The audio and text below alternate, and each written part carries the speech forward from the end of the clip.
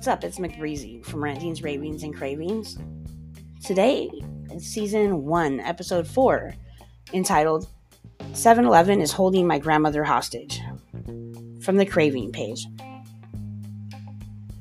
7-Eleven has got to be the most known invisible quickie mart in the world. At least it feels that way in the Los Angeles area, and they've definitely taken my grandmother hostage. The convenience store 7-Eleven is on every other corner in LA, slanging everything one could possibly need at 3 a.m. when all the other stores are closed. It's definitely came to my rescue on more than one holiday. Lately, though, it seems as if they are expanding their business, taking things to the next level of fast food. Come on, just open a drive-thru window already. I realize this as I stop at the 11, running late to an appointment in dire need of a Diet Coke.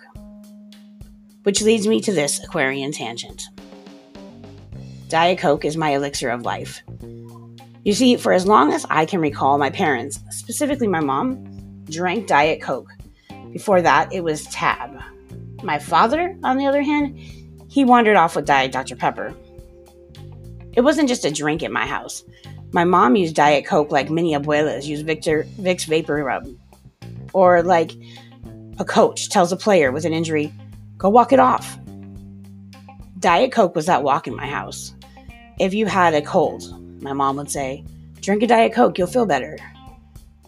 You broke an arm, she prescribed, drink a Diet Coke, you'll feel better. In fact, I had a son that I placed with an adoptive family. Aquarian tangent can't even touch that. So that's a story for another time. But as we pulled away from the hospital, you already can hear my mom saying, we'll get a Diet Coke on the way home, and everything will be better. She was right. Things did get better. She even had flavor rankings for restaurants, with McDonald's at the top of the charts, and knew what establishments to bypass because they only serve the competitor. And no, they're not the same. My mom, unfortunately, passed away in 2002. And as we stood waiting to enter the church for her funeral, I poured out a little Diet Coke in her honor before chugging the rest of the can because I knew it would make me feel better. Fast forward to today, where when things are rough, or when things are down, or really anytime, I crack a Diet Coke and I can hear my mom saying, this Diet Coke will make you feel better. Okay, touching tangent over. So, now you see why I needed that Diet Coke. I'm running late, so I grab a tall can of DC from the 11 cooler. It had been a tall can kind of day, and I got in line. Now, it's a convenience store, like a run-in, run-out kind of place. Maybe you can even leave your engine running. Not so fast. At first, I thought I was hearing wrong. Then, I saw the man behind the counter gloving up, and the man at the counter placing a food order for what must have been a family of 5. So now the 11 has full-size pizzas, chicken wings, and like 3 dozen types of cheese taquito-ish roll-up things, along with their gas station hot dogs. Now personally, I am not a huge gas station food kind of gal. I mean, but to each his own.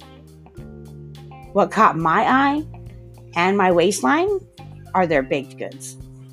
Now, these sweet treats have placed them, in my book, alongside the tantalizing scent of McDonald's fries. Yeah, you know the ones. They lure you in, keep you coming back like a back alley dealer. Even if you just unbutton your waistband after a three-peat of Thanksgiving plates, your olfactory system will turn crack fiend on you real quick. Just you one whiff, and you could kill the most gangster, ragged and flagged looking men just for like a fix of their salty fried goodness. My weakness at the 11, the chocolate chip cookies. Oh my goodness. Now, like, I'm not saying they're better than curling your toes, but I swear they are a recipe only my family knows. 7-Eleven has taken my grandmother hostage and must have her baking around the clock in some kitchen near me.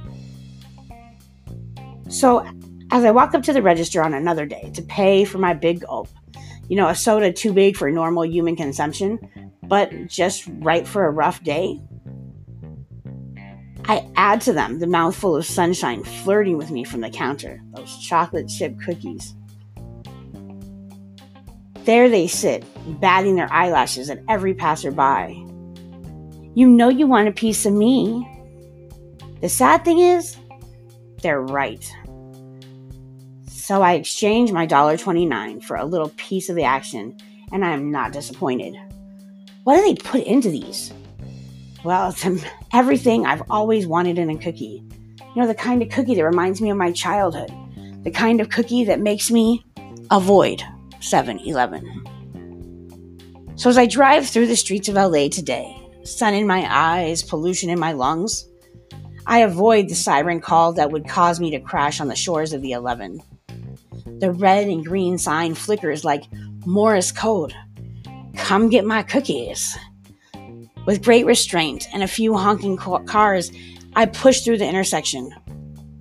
2 more lights, and there is the beacon again. I admit that I knew all along my grandmother was not being held captive in their kitchen. I know they did steal my family recipe, and I would avenge my family name. But do you smell those fries? Thanks for joining us on another episode of Ranting, Ravings, and Cravings. We'll see you back on episode 5 of season 1. Until then, have a great day.